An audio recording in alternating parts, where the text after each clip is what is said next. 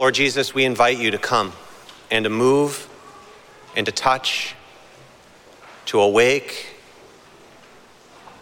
to excite, and to help us to see what you want us to see during this hour. Lord, we pray that you would take our stony hearts,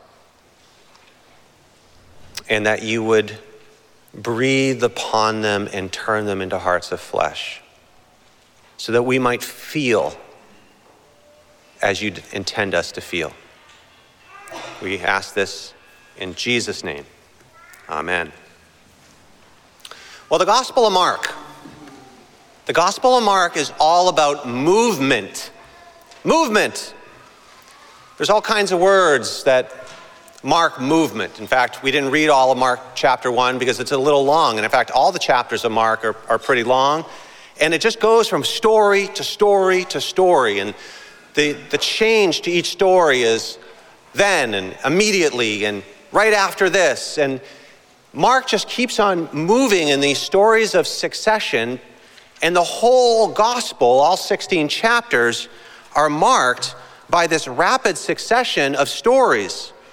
And it's a journey that Jesus goes on. The story essentially starts right after this desert experience in Judea with John the Baptist. Jesus immediately goes up into Galilee. And for the first 8 chapters, Jesus is wandering around Galilee with his ministry. And then in Mark chapter 8, there's a shift in the gospel in which Peter confesses that Jesus is the Christ. He recognizes him as the Christ. And then immediately Jesus announces his mission, and they begin to go on the way down to Jerusalem. That's the framework of the Gospel of Mark. It's basically two parts. Part 1 is chapters 1 through 8, and part 2 is chapters 8.5 through the end of the book. The north is the first part where Jesus is in Galilee, and then he goes on the way to the south with a one-way ticket to Jerusalem. And Jesus has a very particular, singular mission. His mission is to go to the cross. And so the Gospel of Mark is actually full of this term of being on the way. And that's where it really picks up in chapter 8. Jesus is on the way. Where's he going? He's going to Jerusalem, and he's going to die for sins. He's on the way. It's repeated 7 times beginning in Mark chapter 8. But the way is actually introduced in chapter 1 in verses 1 and 2, in which we hear the message from the prophets Micah and Isaiah that John the Baptist, the precursor to the Messiah, is here to prepare the way and to make straight paths for the Lord, for the way of the Lord. So this language of the way, it's movement. And that's what the gospel is all about. The good news of Jesus Christ, the King of Kings, going to the cross to bear sins. This single mission, this single purpose. While the gospel is all about movement and Jesus is on the move, the impression one gets is that everyone else is stuck. Stuck in their ways, stuck in their thinking, stuck in how they do things. Verse 16, beginning in verse 16, we have Peter and Andrew, and then James and John, the first disciples who are called. And if we did a character study of their lives, I think we could reconstruct some of the things that were going on. All 4 of them were angry young men. They dealt with the issues of anger as we learn about them. They had a fishing business, a family fishing business. Apparently it was probably fairly successful. They had servants who were helping. I imagine, if you've been around fishermen or any kind of blue collar hard work, the testosterone is flowing and men get really angry and they share a lot of angry words with one another, and there can be a whole culture of that. If you've ever been around, I worked in construction and there's a lot of anger going on, and I imagine that there was quite a bit of that going on, but things were going well. And the family business was succeeding, and they couldn't move, they couldn't change. They were a bit stuck. Or how about Peter's mother-in-law, beginning in verse 29? She was stuck in bed, sick, unable to go anywhere. And if you've ever been seriously sick, you know that, well, you have purpose in your actions. And if you are unable to do those things, and when people have to serve you, it can be a bit of humiliation, and you can feel quite stuck. Or beginning in verse 40, we didn't read it, but we have the leper. The leper seems to be stuck in fear. He's an outcast. He's been uncared for. He's an outsider, unloved. And he's been stuck in such a pattern in which he does not even expect compassion or kindness from anyone. And that's probably the reason why he comes to Jesus in the way he does. And then in verse 21, we have the faith community, the synagogue, and it looks like they're kind of stuck too. They're stuck with boring teaching that lacks authority and transforming power. They're probably squabbling over minutia, and they have some kind of spiritual blindness in which they don't even identify the man who has an evil spirit in their midst. Or if they do identify it, they can't do anything about it. They're stuck. Well, I wonder, do any of you feel stuck today? Do you feel stuck where you are? Stuck in your job or not having a job? Stuck in a family situation that feels hopeless and that you can't change? Are you stuck sick in bed, perhaps listening? Or you know someone who's stuck sick in bed? Is fear locking you down, making you stuck, unable to make a change because there's just all these different reasons bouncing around in your head, and you know what you need to do, but you seemingly can't do it? Are you stuck? Well, the gospel's good news, my friends, because the gospel is all about movement. The gospel gets you going, but it's repentance that gets you unstuck. And that's why I wasn't intending this, but the shape of this, the rest of this message is about repentance. And that's actually how the Gospel of Mark starts, and perhaps it's a good theme to start on at the beginning of the year. Repentance. Repentance seems like bad news. Oh dear, here we go. The angry preacher talking about repentance. Repentance is good news because it's going to free you. It's going to unstick you if you open up your heart to what God wants to do in your life today. So repentance, that's where we're going to start, just as the Gospel of Mark starts. And I want to shape my thoughts around three ideas. And as I said at the earlier service, I recommend you take notes. It might be hard to follow along, or you might kind of get bored from a boring teacher, but if you take notes, it will help you. And having sat where you've sat for many, many years, grab a pencil in front of you, pull out your bulletin that's pretty blank on the front, and take some notes. I guarantee you'll make this half hour a little bit more beneficial, and you might just get something out of this. So 3 basic ideas about repentance. Are you ready? Here's idea number 1. Repentance marks a shift in time. Repentance marks a shift in time. And this is going on in 2 different ways in Mark. John the Baptist's message of repentance marks a shift in the history of time. It's all about the movement from the old era to the new. Gone hundreds of years waiting in silence for a prophet.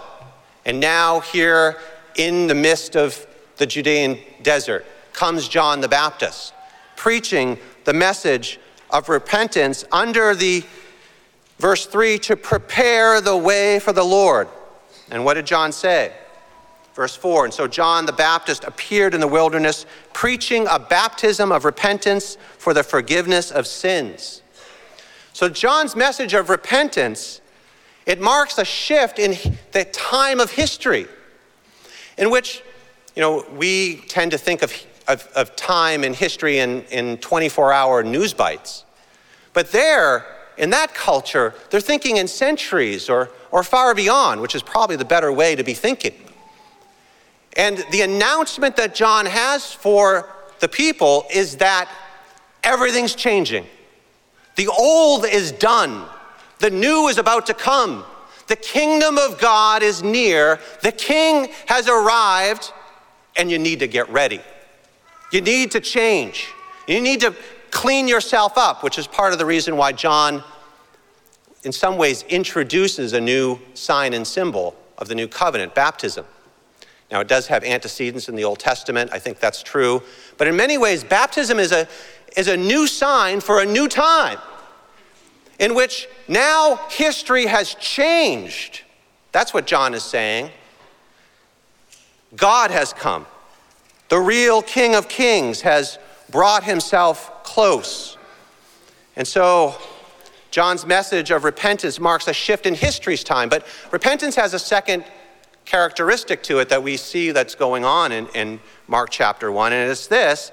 It's that John's message of repentance calls for a shift in the individual's time. So repentance is about a mark of history shift from old to new, but it's also a mark of the individual shift from old to new. John appeared like a prophet, like the prophet Elijah, dressed in camel hair. And his single proclamation is, face your sin. Look at yourself. You got to clean yourself up because the king has come. He's come near. And that's what Christian repentance really is all about. It's about a shift that takes place within your own life. I've experienced that shift. I actually repented of my sin when I was just 5 years old. I remember going to church and coming home and sitting or kneeling at my bedside by myself, saying a prayer of forgiveness, asking God and Jesus to forgive me. As a 5-year-old, I did this. And my life has been marked from that time ever since. Because when you enter into repentance, it's not a one thing that you're now done with. It now characterizes the rest of your life, in which we continually live into this life of repentance, in which we have to constantly, repeatedly do it. I was hearing a story about two 26-year-old men. This took place in 1904, October of 1904, in which these two men had been drinking quite a bit. They were drunk. They got into a little boat in Boston Harbor, and off they went into the night during a cold, windy night. What they were thinking? Well, they were drunk. And the boat, as they got out in the harbor, began to fill up with water because it had a hole in it. They only had a 1/2 broken oar, and the boat filled with water. They went into the water, and the first man drowned. The other man, who tells the story, the other man cries out as he's in the waters, realizing he's about to die, and he repents. He cries out to Jesus, asking for forgiveness. And then he writes, all of a sudden, a hand came down and took hold of me and held me from sinking. And I recognized the hand. All of a sudden, he says, I found myself in a bunch of kelp, 5 feet from the shore of a little island. And there he got onto the island, freezing. And then he was found by some humanitarians who were watching over. They're called the Lifesavers Group. It's a group that existed for 30 or 40 years around the Boston shores. They found him that night, brought him home, and he lived to tell another day. That man is actually the grandfather of one of our elder candidates.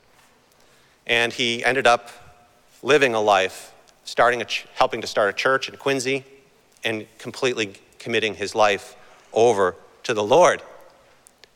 He repented, and it shifted everything about him. His whole life began to change. He went from being a foolish, middle-20s drunk to now having a completely different purpose.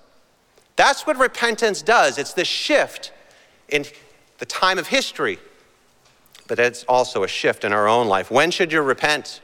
Well, friends, there's no better time than today. Today, if you hear his voice, it says in Hebrews 4, today, if you hear his voice, do not harden your hearts. And I know for a fact that the Holy Spirit is speaking to some person or people here today, wanting you to soften your hearts and to hear in a fresh and new way. So repentance marks a shift in time. Number 2, repentance is also motivated by Jesus' identity.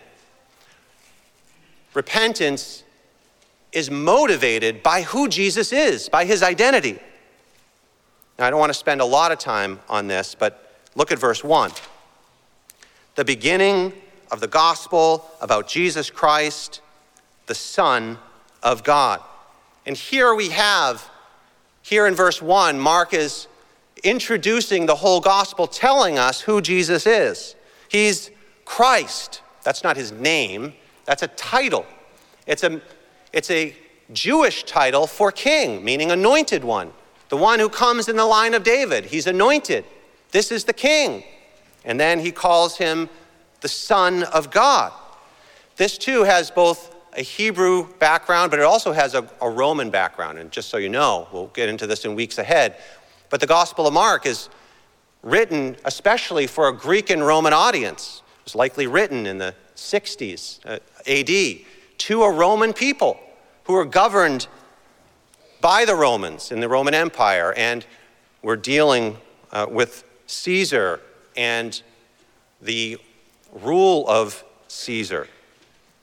Well, it turns out that scholars have shown that it was actually the emperors, beginning with Augustus, Caesar Augustus, whose official name was Emperor Caesar Augustus, Son of God. And then there's been, about 100 years ago, they found an inscription in the ancient city of Priene, in which it honors Caesar Augustus with these words, and listen carefully and look at verse 1 to see if you see any parallel. The inscription to Caesar Augustus read, "The birthday of the god Augustus was the beginning of the good news for the world that came by reason of him." So it would appear that Mark, who would be familiar with this very language of the emperor being called a god, and then all of Caesar Augustus's predecessors were called sons of God. They were considered sons of God. And therefore, everyone in Rome was called to worship. They call this the Roman imperial cult. Called to worship and pinch some incense to Caesar to demonstrate your loyalty and your gratitude, because it's Caesar who has brought peace and prosperity to the empire. And so Mark, in no uncertain terms, is using words of sedition, because he's lifting up Jesus as the one who is in fact the Son of God. Caesar is not God. Caesar is not the Son of God. It's Jesus. It's Jesus, Messiah. It's Jesus, the Son of God. This language of gospel, we also see this as kind of playing into this. The language of gospel, the Greek word is evangelion, where we get the word evangelical. It means good news, literally means good news. And both the Hebrews and the Greeks use this term in reference to the emperor, to the king. The good news, I read that many times, the announcement of the king or the emperor of Rome, it was a good news. It was evangelion. It was the gospel. But what Mark is doing in verse 1 of chapter 1 is that the gospel, it's a proclamation of a different king. And we see this also in the Hebrew scriptures, in which, Mark is multiple times quoting Isaiah the prophet. And it's Isaiah who uses the same language of gospel. First in Isaiah 40, verse 9, he quotes Isaiah 40. This is just a little bit later. It says, "You who bring good news to Zion, go up on a mountain. You who bring good news to Jerusalem, lift up your voice with a shout. Lift it up, do not be afraid. Say to the towns of Judah, here is your God." That's Isaiah 40, verse 9. It's an announcement of good news about the arrival of God. And then in chapter 52, verse 7, "How beautiful upon the mountains are the feet of him who brings good news." And what's the good news that's being brought?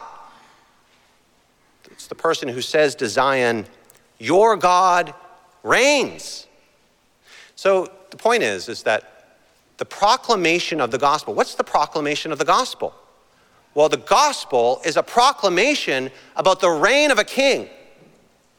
That's what the background of the idea of this very word is, and the point is that there is a king, but it's not Caesar. It's not the emperors. You look at the record of the lives of the Caesars in the first century, and they were awful men, greedy and violent. And during the time when Mark was written, Nero was the emperor, and you read about Nero, and he was utterly atrocious. And we'll talk about that in some weeks ahead. But we have a different king, Mark is telling us.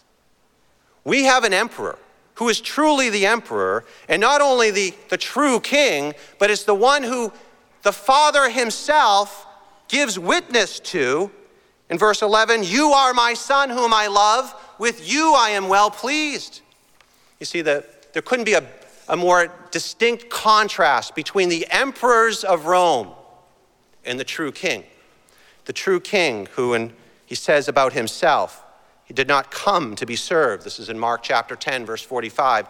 Did not come to be served, but to serve and to give his life as a ransom for many. That's the king. That's the true king.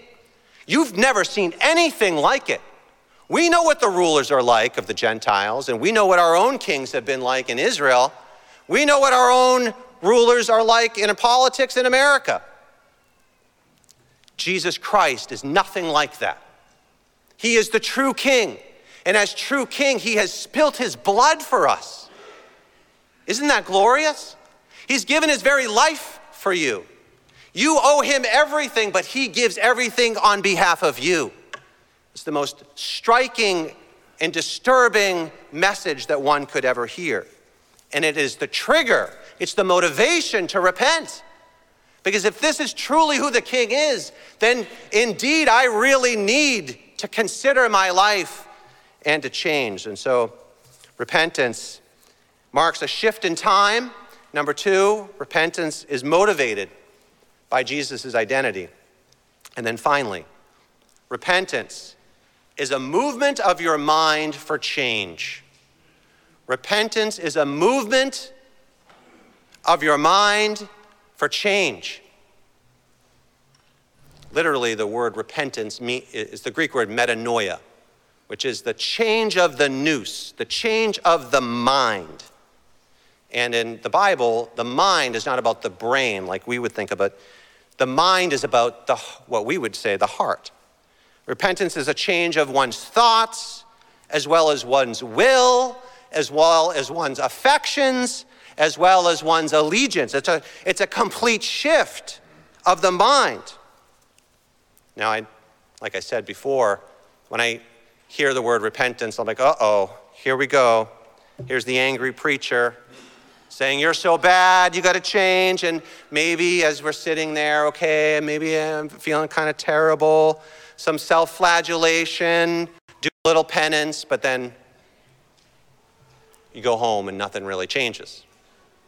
Reminds me of a joke that I heard about a man who, after a heavy night of drinking and arguing with his wife, he wanted to show his repentance and sorrow. And so he went to the backyard dragging the empty bottles that he had drunk. And he picked up the first bottle and he smashed it against a rock. And he says, you're the reason why I fight with my wife.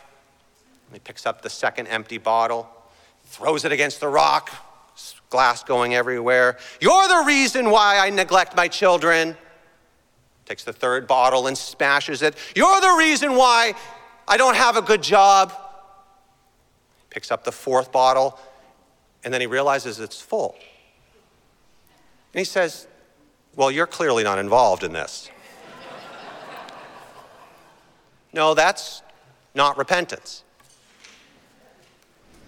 Repentance is actually, I think, has three interwoven concepts. So this is three subpoints under my third point. Third point is repentance is a change, is a movement of your mind towards change. Now three subpoints. You ready? Repentance, first of all, begins with an openness to change. It begins with a willingness or an openness to consider change. Look at verse 5. The whole Judean countryside and all the people of Jerusalem went out to him. It wasn't the preacher out in Boston Common yelling and screaming at people to repent. The people were actually going out to John to hear the message, which tells me that there was already something going on in their life in which they realized they needed to hear something new. Sometimes we realize the clothes that we've been wearing, they don't fit anymore. The answers that we once were okay with no longer make good sense.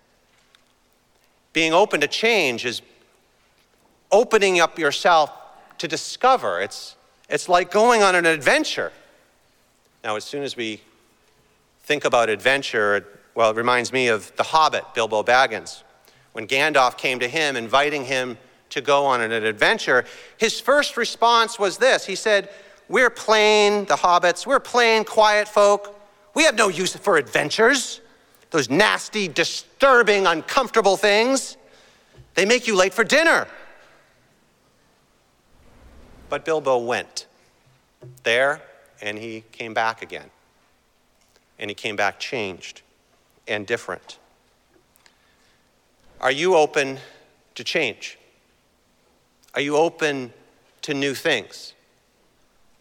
You need to be like Grandmother Shirley. This is Tracy's grandmother. Grandmother Shirley, who got remarried when she was 84 years old. The family was kind of surprised. Wow, 84, getting remarried to a man who was 85. And they knew each other in high school, and they loved one another then, but then he moved away, and World War II took place, and they got disconnected, and they ended up getting married and having children and living separate lives. And they were widow and widower, and eventually he looked for her. They found each other, and they were open at the mid-80s to change, and to try something new. That's how you need to be in your spiritual life. Open to new things, open to change, willing to let go of worn out old patterns that don't work, getting rid of the tired answers and searching for what God has for you. But if you're not open to change, then repentance is impossible. You've got to open yourself up to see what God has in store. That's the first initial move of this single concept of repentance. But there's a second, and it's repentance looks within with a searching and fearless inventory of the self. It looks within with a searching and fearless inventory of the self. And if you're familiar with AA and the 12 steps, that's the fourth step. To use a searching and fearless inventory of who you are. To say, I need to understand, I'm broken. I've got this stuff in my life. I don't know why I do these things. I need to change. I don't know how to change. I don't even know why I do this. And it's this willingness to go on an adventure into the soul. That's the point. Many of us use denial, we use avoidance, we use all of these different tactics because we do not want to face a reality, the reality of the self. And repentance is this adventure to examine yourself without fear. Why do I have this arrogant spirit? Why am I so harsh with my words towards my spouse? Why can't I let go and forgive? Why am I so slothful? Why do I overeat? Why have I been so lackadaisical in my spiritual life? What's going on? Asking the question and now being resolved to figure out what's going on. And not being satisfied until you figure it out. Are you satisfied with the way things are? Or are you going to open yourself up and do the work of why we're even here, of transformation of the self before and through the power of Jesus Christ through his Spirit? He gives us the power to know ourselves and to change and to become like him.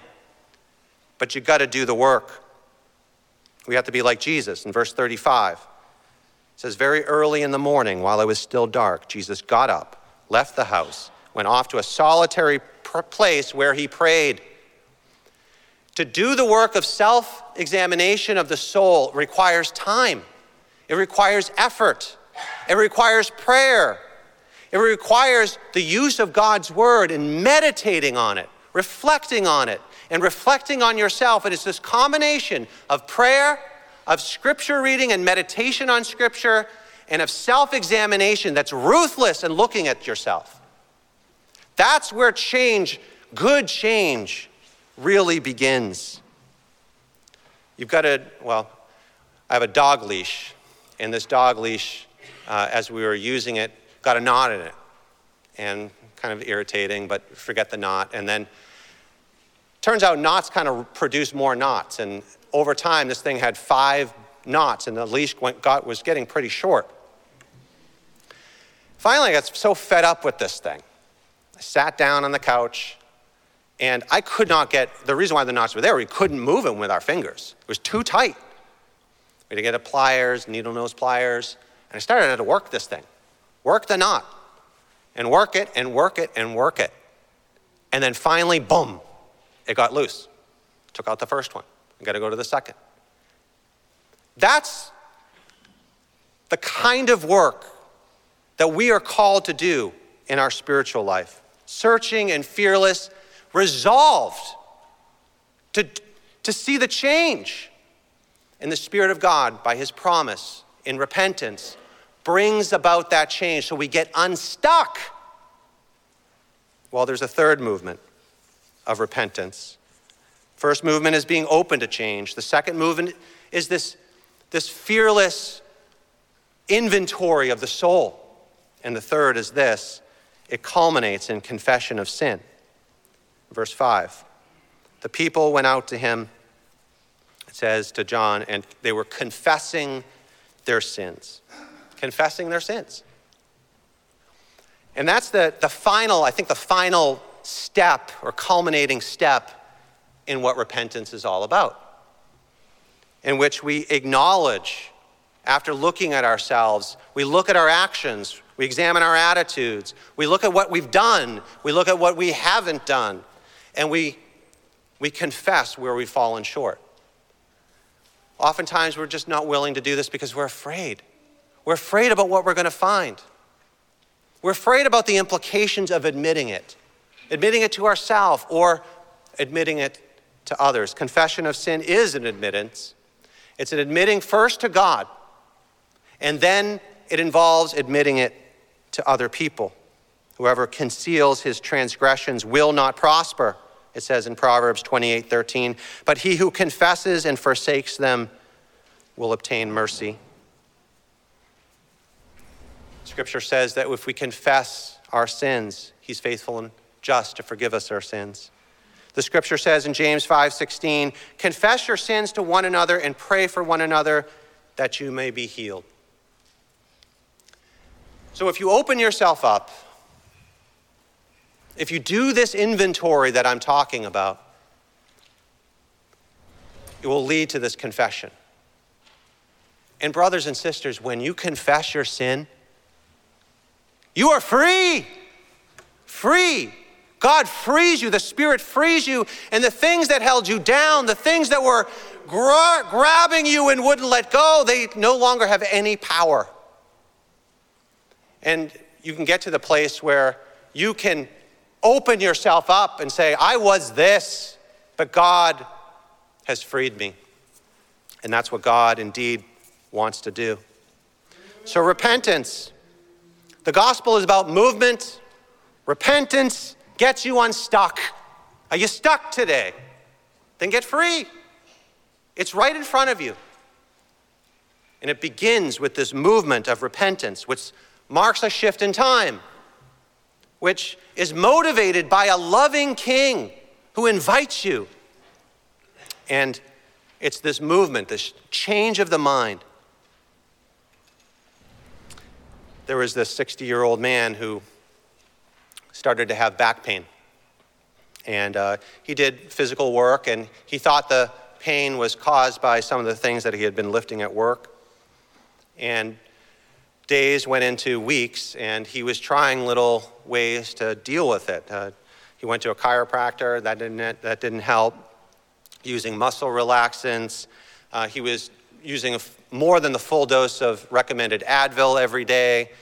He was doing all these little things, but the pain wasn't going away. And in fact, he was getting weaker and weaker. In fact, as the weeks went on, he started having to use a cane. He then got to the place where he could not stand without holding on to something. But he was still making all kinds of excuses. Well, I'm getting weaker because I haven't been using my legs, so they're getting weak. He had to sit in the shower because he could not stand. And he did this despite having a family history of cancer and also refusing the recommended screenings for someone of his age with his particular family history. Finally, the man, after months of just his condition getting worse, he fell down in his home and he couldn't get up. He couldn't stand up. His legs would not work anymore. He had to kind of crawl himself and call his sister. His sister said, "We got to get an ambulance," which he finally, though he was avoiding the hospital and the doctors like you wouldn't believe, he submitted to that, got to the hospital, and he had to have emergency spinal surgery because of a tumor that had been growing increasingly against his spinal cord, which was limiting and then eventually eliminating his ability to walk. Good news is he had the spinal surgery, he had physical therapy, and today he's walking. He's better. He's been healed. Brothers and sisters, repentance is kind of like this, in which we do not want to face the reality, and we do everything that we can to avoid it. But why wait till you fall on your face and you got to call your sister to get an ambulance when you can do it right now? When you can turn to an amazing God who is waiting for you to turn to him, and he will unstick you. Lord Jesus, we pray that you would do this work in our life. Do it for your glory and do it for our joy, and may we see the transforming power of God in our life. Give us hope to try. Move us, O Lord, from our slumber. For your sake, amen.